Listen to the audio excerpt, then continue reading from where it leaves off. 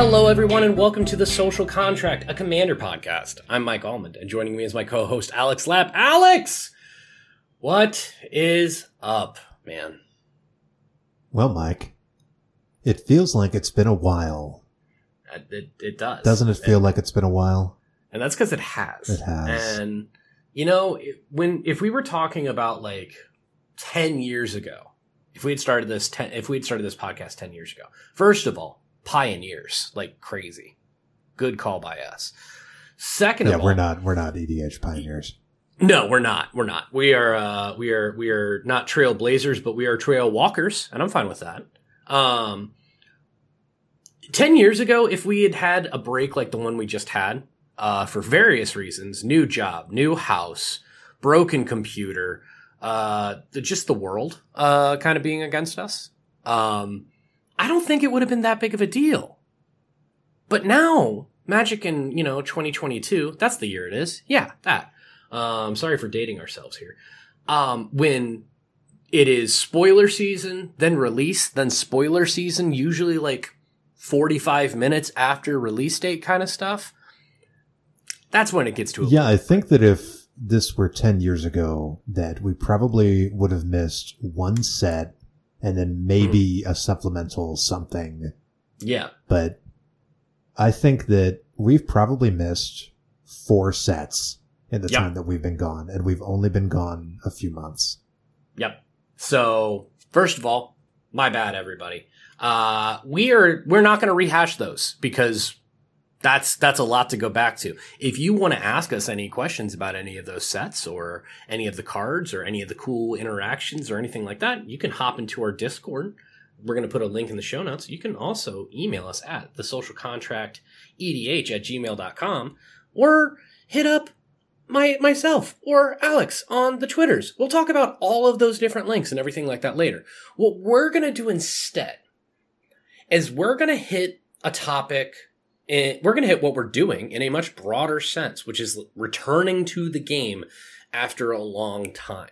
Now, that can be different for lots of people, right? I feel like every guest that we've had on, for the most part, I know myself included, there is I played Magic a lot, like a long time ago, and then I took a break from it for several years because of some kind of reason. And then a friend got me back into it, and now I'm playing again. So there's the several years gap, and then there's the gap that we're talking about, which is, hey, it's been a couple of months. What have I missed, and how do I get caught back up? Well, you probably missed about 1,000 cards. Yeah, don't worry about it. Just in the past couple of months. So that's what we're dealing with. The reprinting of cards, the new cards, the stocks, there's a bunch of that stuff. We're going to touch on bits and pieces. What this episode is going to be is more of a, hey, let's return to the game. And that means 2 different things that we have to worry about as far as being in a pod and playing with players, right? So we're going to start with returning to the game as far as relearning the game. And that may seem kind of silly. It's like, oh, it's Magic. Yes, but it's not exactly like riding a bike. Riding a bike, great. I have to sit on the seat. My hands usually go on the handlebars. I pedal. Sometimes I have gears. Sometimes I don't. But there's literally it's like learning to ride a bike again. Just get back on, you're good. Magic has so many extra gears and parts and things and the stack and everything like that. So let's just go back to learning the game real quick, real refresher. We're going to start with something really simple. Alex, why don't you hit us off? Yeah, Mike, I think that's for somebody returning to the game of Magic, it's been a while. The number one thing that's easy to forget or just not get it right immediately, it's all those steps and phases, right? There's so many different parts of a turn.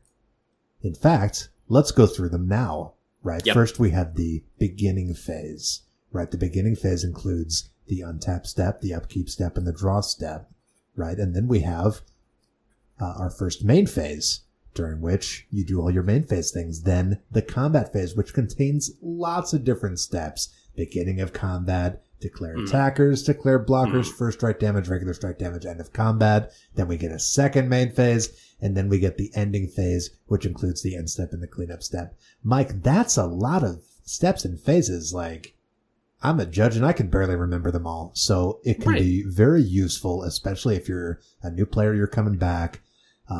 Incidentally, some playmats even have this.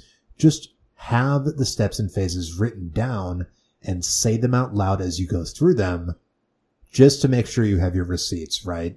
You don't want to have a situation where you accidentally do something before you're allowed to, or maybe you forgot a phase and somebody thinks you're trying to skip a phase to avoid getting responded to. I think that it really helps to just have them written down if you need them. And even if you don't need them, just try saying them out loud as you move through them. Yeah, and here's the thing. One of my favorite things that Magic has done in a long time is whenever there's like the pre-con commander decks, or even like just some, if you buy just a regular pack, the little card that comes in there sometimes that's like, hey, these are your phases in order. Because it's important to have that. And it's not just because, it's untap, upkeep, draw. Cool. If it's been a while, sometimes I don't remember that order. Sometimes, you just have to, hey, remember to draw a card first because it's a 4-player game. Yeah, stuff like that. So just having them written down isn't a big deal. And I use it, and I play Magic pretty consistently. And things happen during each of these steps and phases that you may not necessarily be thinking of, like, untap, upkeep, draw. Like, that's just 3 things that happen and nothing's happening during them. No, things are happening, right? Oh, Alex, I'm so happy you pointed that out, because let's move to our next point here. Number 2 in relearning the game. Announce what you're doing each step and read your cards aloud. Good habit. Now, I have my own little blurb on this, but you have said this and you have a very good example as far as watching Magic Online. So I'm going to throw this to you and I'll fill in the gaps here, but you've said something several times as far as what people do when they're playing Magic Online, and I really appreciate. Yeah. When people are playing Magic Online, maybe on Spell Table or Tabletop, whatever way you use to play Magic Online, people afford a courtesy that is not always afforded in person, in-store paper Magic. And that is saying literally everything that they do, right? Because webcams are grainy and messy. There's always stuff happening on the board, right? So announcing each individual thing helps make sure everybody at the table is up to speed. It keeps you honest about what you're doing. And I'm not sure what specific example Mike wanted me to bring up. Maybe you can help me out here. Yeah, absolutely. One of the things you pointed out is, if you're talking about playing a game with friends on some kind of online resource, absolutely. But you've pointed out, like, hey, if you watch game nights, one of the things they do is they say the card they're playing and they'll show the card. Yeah. And a lot of times they would announce what the card does. Exactly. And so the way that I've done it, if you, I don't remember what YouTube channel it was, but it was somebody who was doing deep dives on like Magic tournaments, like from decades past, right? And there people announce their phases and things, and it's because they're giving the opponent a chance to respond, or it's, announcing triggers, etc. I'm leaning less in that direction for it. Where I'm leaning is more, you should play Magic, especially if you're getting back into the mix of it, like you're doing it as a podcast, like it's an audio medium, to where, hey, I need to hear what this is. Please tell me what you're doing, where you're at, what you're playing, what it does, and then announce how it interacts with the board in some way, shape, or form. Because, one, it's going to be great for everybody else to know what the heck you're doing. And 2, it's going to be really good for you to know what you're doing. The amount of times that I have reread a card and I've said it out loud and I went, that says something different than I remember it saying. Exactly. And even is if not you, 0. Even if you know your cards, 100%, I know all my cards. There's no way I would ever make a mistake like that. Okay, that's fine. I think that in our sphere of expertise, whether that's knowing the cards in your deck, whether that's your professional field or your field of study in school, we tend to overestimate the knowledge that somebody not familiar with that area would have compared to us. For sure. We think of ourselves as like, oh yeah, I have a pretty okay baseline knowledge, the same that anyone else would have, maybe a little bit more. But I think in a lot of cases we're overestimating, right? When you might know every card in the deck like the back of your hand, a lot of people might not even have heard of half of those cards in that deck. Yeah. And it's not unreasonable either. Even to add on that, the amount of, like, I don't have an encyclopedic knowledge of all the cards in Magic, but I am definitely in the, like, I'd say top 20% in knowledge of what cards exist in Magic, what they do, and the format itself, right? If there is a game of Magic that happens that I am a part of, where I don't have to ask somebody to read a card for me. I'm sorry, what's that do? What are you playing? And that's me feeling pretty good about it, right? So now think about anybody who's relearning or playing, you know, one of their earliest games, or even just, it's a weird card. There's a lot of weird cards in Magic. Yeah. You know what I mean? There are tens of thousands of cards in Magic. Yeah, and the amount of interactions and weird stuff, and great. I don't know what that card does. Well, great. Maybe that card doesn't do anything really important, but when it's paired with this other thing that's on the board, yeah, that does become an important thing. So there you go. I tend to try to get everyone to be as open as I'm trying to be, right? I don't just ask, hey, what is that card? What does it do? It's a common question for me to ask, and I don't feel bad about it. I'll ask, hey, I'm about to do this. Is there any effect on the board that's going to make that be a stupid move? That's an okay question to ask, Mike. Yeah, all you're doing is you are revealing knowledge that is in your purview to do. Like, if you're going to play something and you are, think of it like threat assessment. People get so mad when threat assessment is off. Oh, I can't believe you targeted this versus this. Hey, you know what's a really good way to do threat assessment properly? Ask. Pull the table. Yeah. You know, what do we think is the problem right now? What's happening right now? Right. And frankly, if 3 out of 4 people say that you are the problem and you don't think you're the problem, maybe examine that. You know what I mean? Don't target this thing. It's fine. It's fine. Because everybody hates me and I'm perfect. No. I don't hate you. So there you go. No, See? I'm sure you've seen the threads on forums and the EDH subreddit where it's, why are people targeting me? I'm the best. This isn't a me thing. This is an everyone else thing. Like, why are people targeting me? Don't they know I'm supposed to win? Yeah. Exactly. So next one, we're gonna take away from the card descriptions for a little bit, and we're gonna talk about the social element. Hey, let people know at the table. It's been a while. I haven't played for a while. Absolutely. Like, you and I are gonna try and do our very best. Or unless somebody is just the worst kind of person, we're gonna try and make it the most engaging experience and make sure that everybody's having as much fun as we possibly can. Right. And even if somebody is the worst, we're still gonna try. Right? Right. So if you let us know, hey, it's been a while. Great. I'm gonna be much more aware of when people are playing cards and not saying what they do if I know that you haven't played for a while, or if you're new to the game. So then you have somebody else in your corner saying, hey, can you read that card aloud? And you know what I mean? Some of the people listening to this might misinterpret what we're saying as somebody's been gone for a while, or people want to ask questions about what they're doing. So we're just trying to make the game easier and more brainless. But that's not really what we're going for here, right? Not at all. We're not, like, first of all, I love playing with new players. It's the best. And I do not throw when I'm playing against new players. That's not what this is about. This is about being accommodating for new players. And honestly, even 2 or 3 years ago, I might not have said this, but even experienced players are going to need reads on new cards. There are hundreds of cards coming out every single month of the year now. Yep. You have to, it's not just a, hey, dumb it down Yeah. because it's better that way. We're not even saying dumb it down. Exactly. It's Just open the book. think about it this way. If you're playing a regular game of EDH, you're probably say it's an hour and 20 minutes, okay? For a pot of 4. That seemed like a reasonable amount of time for one game. Yeah. Okay.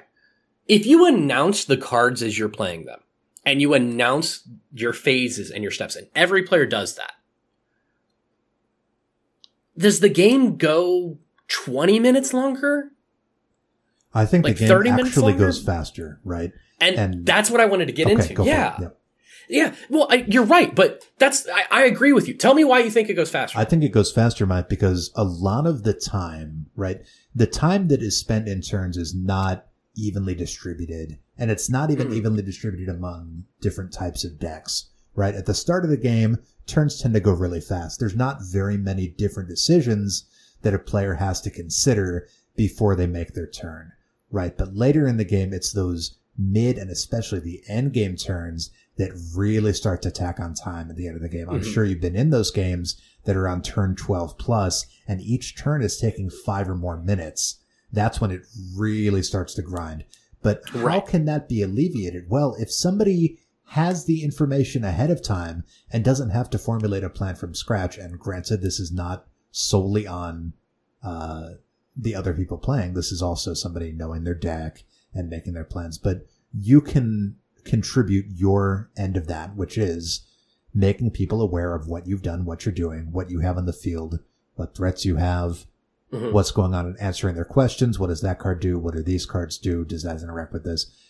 Making this information available, I think, actually has the potential to make the game go faster by sort of arresting or at least tempering these turns where people are thinking for minutes and minutes, like, what am I going to do? I have to go through all these different options, because we're able to better construct an idea of what we're going to do based on knowledge of the game pieces, right? Sometimes there's 50, 100 permanents on the field when it gets that late in the game, and trying to construct a turn by figuring all of that out rather than sort of building up what you're thinking over the course of your turn or over the course of the game. That's my argument. It may not actually end up going faster, but I think it's not going to tack on as much time as you might think to read those cards out.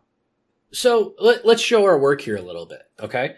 We're talking about reading cards off so people know what they do. Let's just go with one that we're familiar with, that we like. I'm gonna pick up Glunch, okay?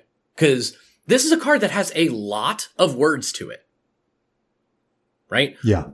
1 green white for a 0/5 flying legendary creature jellyfish. At the beginning of your end step, choose a player. They put 2+1/+1 counters on a creature they control. Choose a second player to draw a card. Choose a third player to create 2 treasure tokens. You say that this is what you're playing. You play this card, and then you say, all right, go to my end step. Choose a player. They put 2+1/+1 counters on a creature they control. I'm going to choose you.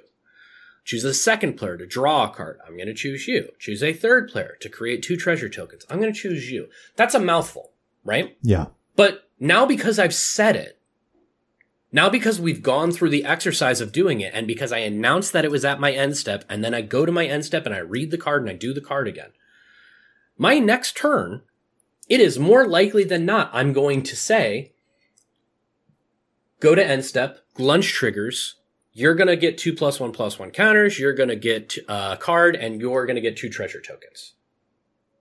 Because this has been something that's established and people know what the card does, you can shorthand it a little bit the next time, as long as you're saying all the things that it does. You're exactly right, Mike. Establishing the rules properly, and when you have something like this, call it a ritual, not like a mana ritual, but something that's happening on your board every turn.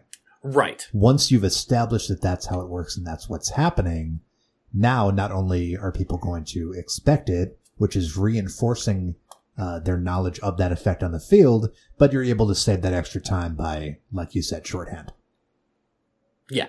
And so it's not a bad thing to repeat yourself as far as talking about what the cards do and what their intent is. You do have to be careful, right, though, because you don't want to shorthand it the first time. A lot of people do this. Exactly. Especially on those more complex cards. They'll give you the gist of it that may not really be rules accurate, and it may actually leave out information that you needed. Yeah. Because I'm not going to lie, there was one time where I read Glunch in my head as target player puts a 2+1/+1 counters on each creature they control. I know that's not the case. Mm-hmm. But I read it that way in my head one time.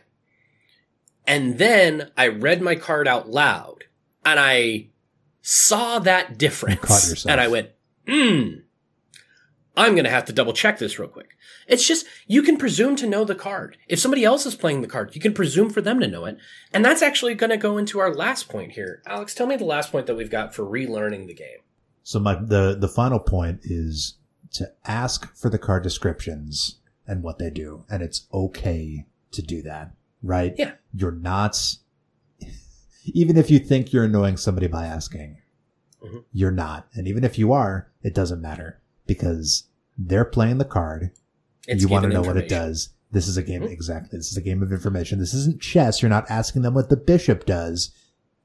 This is fantasy chess, and you're asking them, what does the Glunch bishop do? Right. And how does the Glunch bishop interact with the Zur queen, with the sliver pawn, and all this other stuff? I've spent hundreds and hundreds of hours studying this game and its rules and its interactions. I still probably get 1 in 3 questions wrong. Sure. This is a ultra complicated game. Mathematically, it's the most complicated game that we're aware of that exists. And the number of interactions, even between 2 cards, is an unfathomable large number. Yeah. And when we're talking about ask for the card descriptions, great. That means reading the card. Great. Reading the card tells you what the card does. All that jazz. Except for sometimes it doesn't. Because me playing a Dockside Extortion is great. When it enters, it does this thing. Cool. Enters for each enchantment and artifact your opponents control. You're going to make a bunch of treasure tokens. Cool. That explains the card. Deadeye Navigator, where I can soul bond it. And the thing that it's soul bonded to, I can blink that back and forth. Cool. Those are 2 very different card descriptions. But when you put those cards together, those card descriptions don't mean as much as what happens is this enters and I'm going to make a lot of treasures. Exactly. And then, the interaction. Exactly. You're explaining what they do, not just what the card says. Right. The main thing I want to get to in this point, good pods don't hide. Exactly. You can, like, there's a difference between, I've got, some cards in my hand that I don't want you to know about. You don't want to hide interactions that are on the board and hope that other people don't notice your sneaky thing. You want people to notice what's on the board because there's no victory so hollow as one that you tricked someone into winning. Right. If somebody could beat you in a game, if they knew how the game was played, or if they knew the card interactions. Do you really feel positively about that result? I don't, right? And that's where a lot of the time it's, hey, I want to make everybody aware. There's been times where I wasn't aware of something that my board state could do. We've talked about this. And then I figured out, I'm letting everybody know. We've talked about this. I mean, when I'm a threat to win, the turn before, I will openly announce that I'm threatening to win, what pieces are a part of that win, and what they would need to do to stop it. Because, Mike, I mean, if they knew, then they would try to stop it. And if they don't know, am I even really playing against them, or am I just hiding with the fact that there's hundreds of cards on the table? We're talking about the difference between I am trying to win the game and I am trying to have a fun game. Exactly. You can still try and win and how for the fun, because winning is fun. It's great. Cool. We're not saying don't try and win. We're saying and we're also not saying fun. that you have to lay your entire deck strategy bare, right? Right. You can assemble the combo without saying like, okay, this is the first part of my 3-part combo. That's not really what I'm talking about. Yeah. I'm don't tell everybody. As you increase your threat level, it can be appropriate to point those things out, right? Like, I'm very near a win. This next turn I'm going to Alpha Strike. This next turn I'm going to combo off. This next Yep. turn I'm going to make infinite mana. I'm a big proponent of asking the table several times a game. Sometimes because I'm going to remove a threat, and sometimes just because I want to see where everybody's at. Hey, what's the biggest problem on the board right now? And I'll ask. And sometimes I know it's me, and I want to make sure I know where everybody else's headspace is at. If somebody is about to do an attack, and I'm the biggest problem, and they should attack me, and they're not sure, I'll say, you should probably swing at me. Like, it's a thing where I'm not going to tell somebody what to do, but I am going to make suggestions based on how I am seeing the board state. And if I'm sharing my information with everybody, not every card in my hand, but here are the interactions, and here was what my deck wants to do, etc., etc., etc., then even if I lose, but it was optimal, right? If people were making plays with good information, it's gonna be a good game. That's the way you should operate. And relearning the game, sometimes that's just asking the questions that are on the table, as well as asking people to read the things that they're doing. Exactly. Nothing wrong with and that. you talked about threat assessment, which is one of the most complex parts of strategy in this game. I was waiting for you to say contentious. Well, sure, contentious too, but like, why is it so contentious? Why are so many people, quote unquote, bad at threat assessment? I think that no small portion of it has to do with this kind of underhanded kind of politics, because you know that I love to use threat assessment as politics, but being honest about your level of threat, about what your most dangerous things are, not only is that going to lend, an air of integrity to you when you're naming other threats on the board, it's also going to be actually improving your pod's threat assessment now and in the future. And I think that one of the reasons why threat assessment is so, like I said, quote unquote, bad is because people are doing these things where like, oh, this isn't a threat. This isn't a threat. That is a threat. But they're not being honest about the state of their board. Sure. And I guess people aren't learning necessarily. That's just a theory. But I want to add on to your theory, because I like your theory. I don't think people have bad threat assessment. I think people are biased and sometimes ignorant. If you don't know that something is part of a piece that interacts with another piece, and if they untap with it, it's going to be bad. Right. That's technically, I guess that's bad threat assessment. But if you don't know about it, you don't know about it. If you ask the table about it, you've got a much better chance of finding out whether it's because the player who actually controls the threat, or if there's other people that are saying, oh no, this is a problem. This is a collaborative format. Exactly. I don't care what anybody else says. CEDH, EDH, regular, whatever. It is a collaborative format because you are having the social contract to work together to build the best possible experience of a game where there is a competition to it. If you are biased, I don't want you to blow up my stuff. If you blow up my stuff, I will not have as good of a chance of winning the game. However, if I am also willing to acknowledge I'm trying to think of a card that I wouldn't want people to remove. I mean, my stasis is a problem because if I'm playing it, I'm aware of it, right? My Zurin Orb,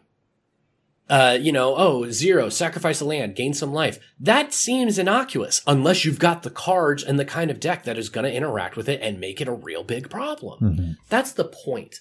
So your bias and not knowing are two things that just by asking, you're going to be a lot more aware of. Which is interesting, Rhett. I think that having a person doing that, and usually it does end up being a new player. You don't typically have established players putting themselves out there and willing to ask for individual cards.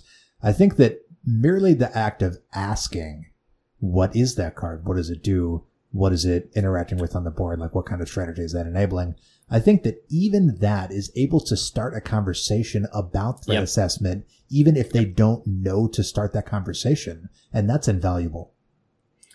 If somebody, and you get to do a little bit of like sleuthing and like, you know, not professional psychiatrist with people as well. When you say, hey, what's that card say? Exactly. Oh, okay. What's it do? And if they get, oh, nothing. Listen, if a card has 20 lines of text on it, and then the response was it doesn't do anything. That's a good point. It doesn't do anything right now, but I'll tell you, Zurin Orb is typically used to facilitate mass land destruction strategies, which lock people out of the game. And everyone's like, mass land destruction? I heard that I'm supposed to hate that. See? Biases. Exactly. All right, we're going to take a quick break, and we're going to move from relearning the game to learning what you missed out on. So with that said, we'll be right back. All right, we're back, and Alex, we've missed out on a lot of cards. Just being gone for weeks, not years, months. Yeah, months. It's a lot of weeks. We missed out on some cards. So let's talk about some of the ways that you can catch up, right? Not just for the ones that we missed out on, but if you took a break from the game, if you were on a trip, if you just fell out of it for a while. First one I'm going to say is don't get overwhelmed trying to look at everything, right? There's so much Magic content. We are Magic content. There's gameplay, there's set reviews, there's investment reviews, there's let's talk about Hasbro, let's talk about WotC. There's all of this stuff. Start small. What do you want to know about? And work your way up. Alex, the Warhammer precons that came out, I forgot were a thing. I legitimately forgot that Warhammer was going to be a set. Yeah. Or a setting, let's say. And I forgot that until I went to a friend's house for a potluck, and they brought out the precons and asked if everybody wanted to shuffle up and play one. And I went, yes, absolutely. Man, I don't know. Precons, I need better friends. Hey, come on out. California, I got a room for you. It was weird because I was sitting there, it's like, first of all, I was kind of excited because you and I talk about Magic. We do this podcast. We have our Discord. There were there were decks where I went, I am going to be unaware of 90% of my deck. Yeah. This is exciting for me. And doing that and playing with that. Start small. Oh, I'm going to look at this set. Oh, I'm going to see how many sets came out. Like, just figure out what you want to look into. And then do that. Don't try and catch everything up all at once. It's basically like trying to take an entire college class in a night. Don't do that. Do your homework. Do a little bit of looking into it. Or just go play games and ask people. They're going to have lots of opinions for you. I think that Magic content can really facilitate that, right? Because you have those podcasts like the Command Zone and many other podcasts that will do an EDH set review, and they're only going to talk about cards that are relevant to EDH, which is going to drastically cut down on the number of cards you have to review. And I think that we do a similar thing, right? We have the digest for people who care about political effects. And there's a lot of other cards in the set that we don't talk about. Yeah, exactly. And that's the point. Like, say you have been gone from Magic as long as we have been off the air or whatever you want to call it. If you went and you listened to all of the Command Zone to get caught up, that's a lot of hours. That's a lot of episodes. So pick and choose.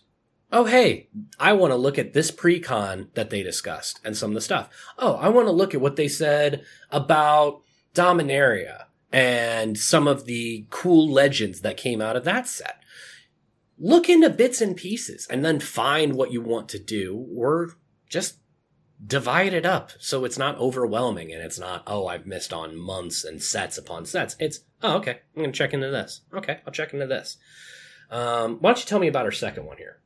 Yeah, you can just go on sites like TCG Player or Scryfall and just look at the whole set. Yeah. Right?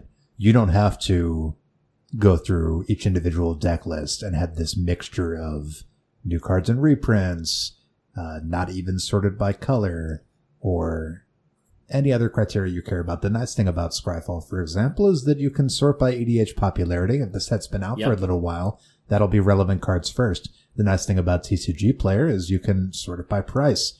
So you can say, like, hey, all of these cards, these are under $20 or whatever, and those are the cards that I'm actually going to be interested in buying, and not buying anything above that. And that makes sense, especially if it's something where, I want to see, all of this set, and I'm going to look at it by set. I want to figure out what cool cards from this set I want. Great. I've finished looking through this set. I have my cart, or I have my notes for what cards I want to get eventually. Let's move on to the next one. Stuff like that, right? That's totally reasonable. Then one of the other things that you can do, as far as I can't go through set by set when I miss out on stuff, because my brain is too scattered. I have too many EDH decks. So then I overwhelm myself, because I'm going, well, that card is good in this deck I have. That card is good in this deck that I have. And at a certain point, I've got 70% of the set in my cart. And that's too much. That's too much set. I'm on a budget. So instead, I go, hey, these are the decks that I'm looking forward to playing the most now that I'm getting back into it. So pick a deck or two to look through and update that instead of trying to do everything at once, right? Just, again, narrow your field of vision as much as you can to where you don't get overwhelmed with all the stuff that you missed. And then you can broaden it as you go out. Alex, when's the last time that you were so overwhelmed by content that you had choice paralysis as far as what you were going to build and what decks you have and what are you going to do? Goodness, Mike, I don't think I've ever been as overwhelmed with Magic releases as I am now. Right. I don't think that I've ever, until this year, let sets go by without updating my decks, reviewing the whole set, card by card, updating my decks.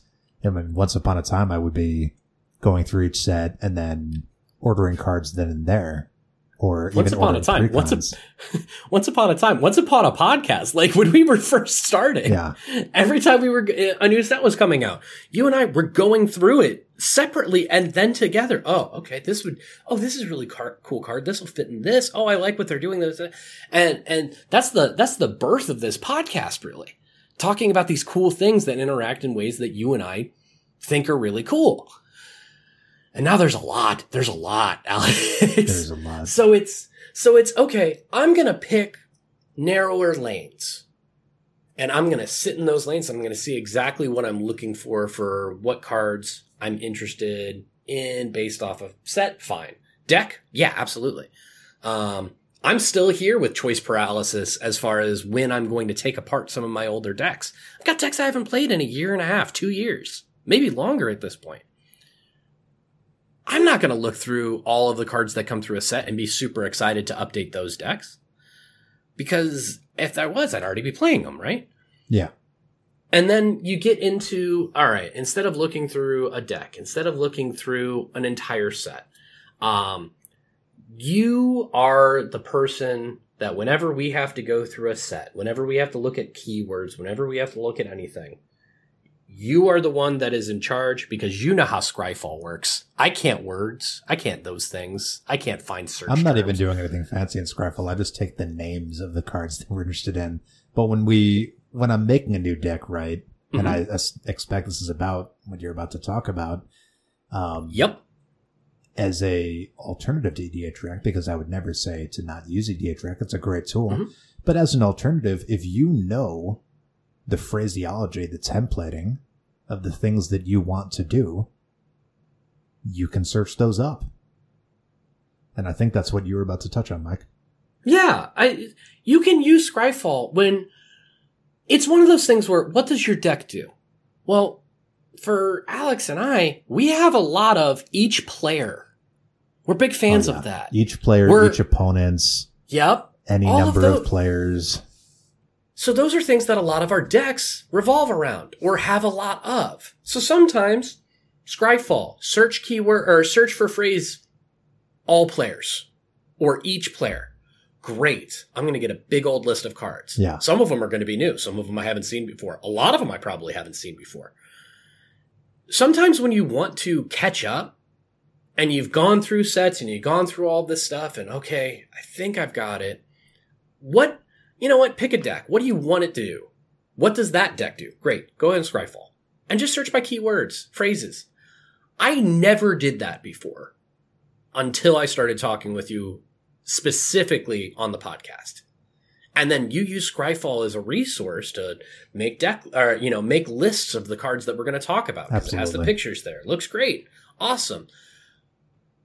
And then I can search by all of these specific things. Oh, I don't have to search for group hug and rely on somebody else's categorization you can of a find card. the group hug cards on your own.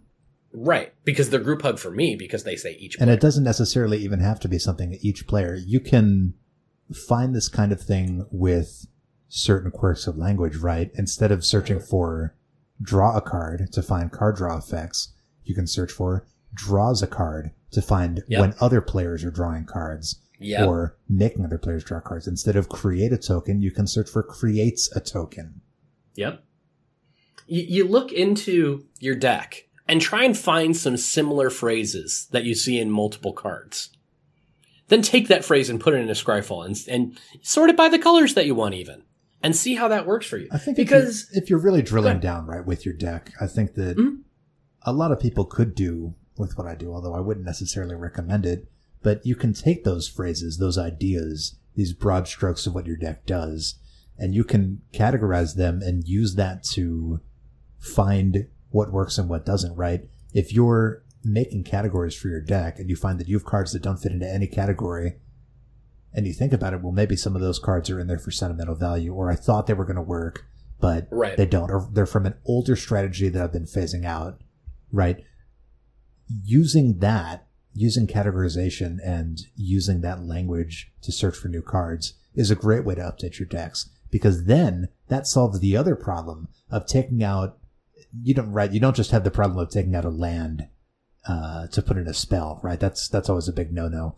But you also have that issue of taking out, for example, a card draw effect to put in good stuff for your deck, right? So you can be more cognizant of that if you have these terms in these categories like, well, should I really be taking out this ramp spell to put in another whatever my deck does? Like, I need to think about it, and I can actually see these are the ramp effects that I have, and I know that they are because they say add blank mana or search your library for a land. I can actually find those cards.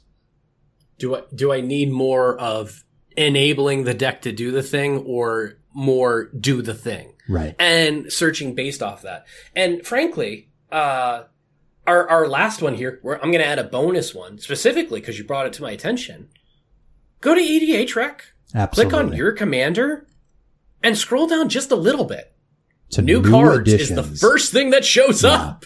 Listen, we know that you aren't going to recognize every card in a set that people might be interested in running in your commander, and you might not even personally know any people who have the same commander as you for any given one of your decks. So that feature on EDH Rec that's specifically enumerating cards that have just come out, that people are just starting to put in the deck, that normally wouldn't even show up in the top 100 cards for that deck because they're too new. But that you don't care about that. You want to know what's new and what's available. I would say, especially with if we're talking about, we're making content for Magic and people who like EDH, and then, specifically who like a version of EDH that we usually play, but I'd like to think that we're accessible to just about anybody who likes to play Commander at all. I hope so. That's my bias. That's my threat assessment that I'm failing on, but that's okay. I think we've long since chased away people who don't like political group hug effects. Nah, that's fine. They're still here. They're if nothing else for a hate They're listen. just stewing. But here's the thing: we could easily be talking to people that I have 2 EDH decks.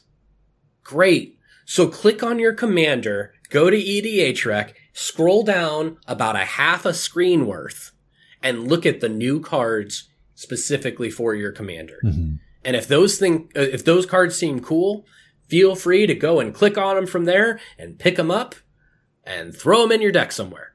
Right? And the fact that I think it's kind of interesting.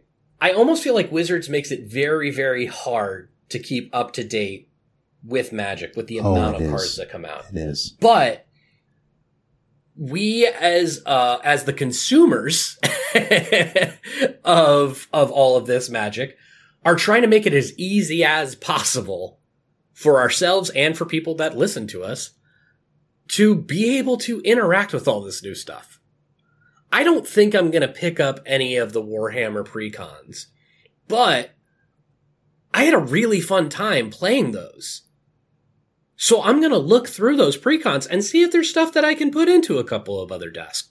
They're going to be completely out of theme, what with the, super futuristic 40,000-year-old war and Space Marines and all this other stuff. If I put it in my, Vivictus Asmodi the Dire deck. Yeah. But it's still going to be fun. And I think that's kind of the point is if you're coming back into it, you're coming back into it because you want to get back into the fun that you were having or hope to have again. I think that brings up an excellent point, Mike, and I'll add on my second bonus point with that. There we go. Is that you don't necessarily need to catch up to come back to playing Magic. Thank you. And I think that Mike really touched upon one of the joys that is often ill-afforded to people like us that care very deeply about the game and analyze it to a fault and follow spoilers and look at all the new cards. And that joy is seeing new cards or new decks that you've never interacted with before and getting to play with them on the spot or getting to run them, right? Mike, when's the last time that you saw a card not during spoiler season and thought, I've never seen that before and I'm definitely going to run it now? I think that happens less and less as time goes on. But yeah, that's something that really can only happen if you're not judiciously keeping up with Magic. Right. It turns into a point where it's the only times that happens is when we're talking about like head turn cards, right? Like ooh, can I see that? Like if Smothering Tithe came out now instead of a couple of years ago, right? And I'm like, what the heck is that? Oh yeah. Boy. Like that's the kind of thing where, oh man, I'm going to have to get that. Outside of that, and even that's pretty rare at this point. Because you know what? I started thinking about it, and the last one I can think of before that was Esper Sentinel. I didn't buy a bunch of Esper Sentinel. I didn't go out of my way to get a bunch. But I had that reaction of like, whoa, this has drawn my attention because it's drawn the attention of everybody that I listen to on this stuff. But I feel like I'm still doing okay without it in a bunch of my decks. I'm still having fun. And that's the point, right? That's why we're doing it. At least I hope that's why we're doing it. You're not getting rich off of playing Magic, are you? Lord, no. Okay, good. If you were, you would have to tell me. Like that there's an obligation at that point. I'm not sure by what metric you think it would be making money from playing Magic. I don't think even professional players are making very much money playing Magic. I didn't say they were. I'm just saying if there was some kind of secret to it, I would expect you to share it with me. All right, Michael, keep that in mind. Some other things that we want all of you to keep in mind. If you've enjoyed the conversation, please subscribe, rate the podcast. If you want to buy any of the cards that we would have talked about if we had been going through each set and going through Scryfall and going through EDH Rec and TCG Player and all those different places, or deck boxes, sleeves, etc., you can actually support us by going to bit.ly/EDH_social. We'll put that link in the show notes so you can go to our affiliate link and buy cards from TCG Player. You can search the cards there too. It's synergy. It's weird. Incidentally, if you are a listener of ours and maybe it's been a while for you too, I think that it wouldn't be unbecoming if we got requested to do a bit of a catch-up episode, not going through and doing, okay, here's the set review for Warhammer, here's the set review for Infinity, but okay, here's the last however many sets have we missed since we last reviewed. These are the best political cards from all of those sets in one episode. If that's something you would like, let us know. Hit us up. And one of the ways you can hit us up, by joining our Discord. We'll put a link in the show notes and holler at Lapper and myself. Hey, I want to know all that stuff that you guys missed. Get on it. All right, we'll get on it. Hey. And also, if you wanted to ask our honorable judge Alex a question, where would they find you, buddy? Well, you can find me on Twitter at Lappermedic, LAPPERMEDIC. If you are interested in EDH combos, infinite mana, infinite damage, all that good stuff, well, I have another project called the Commander Spellbook, where we catalog all of Magic's infinite combo majesty. Visit us at commanderspellbook.com. Thanks for listening, everybody. You can follow us on Twitter at EDH_social, or, again, email us at thesocialcontract@edh@gmail.com. Alex, it was good to talk to you again. It's really good to be back, Mike, and hopefully this won't be the last time for a long time. Yeah, not having to drive 3 hours to work for training and then stay in a hotel for, Monday through Friday with no internet and then drive back and then it was rough. And I'm really sorry to hear that. Yeah, I mean, it's good now. I'm happy. I like my job. I asked them to move their office closer, and they said no. So here we are. First of all, how dare they? I know, right? Yeah. Like, I'm worth it, I think. But I'm looking forward to not keeping you too far away. We're going to be talking to all of you really soon.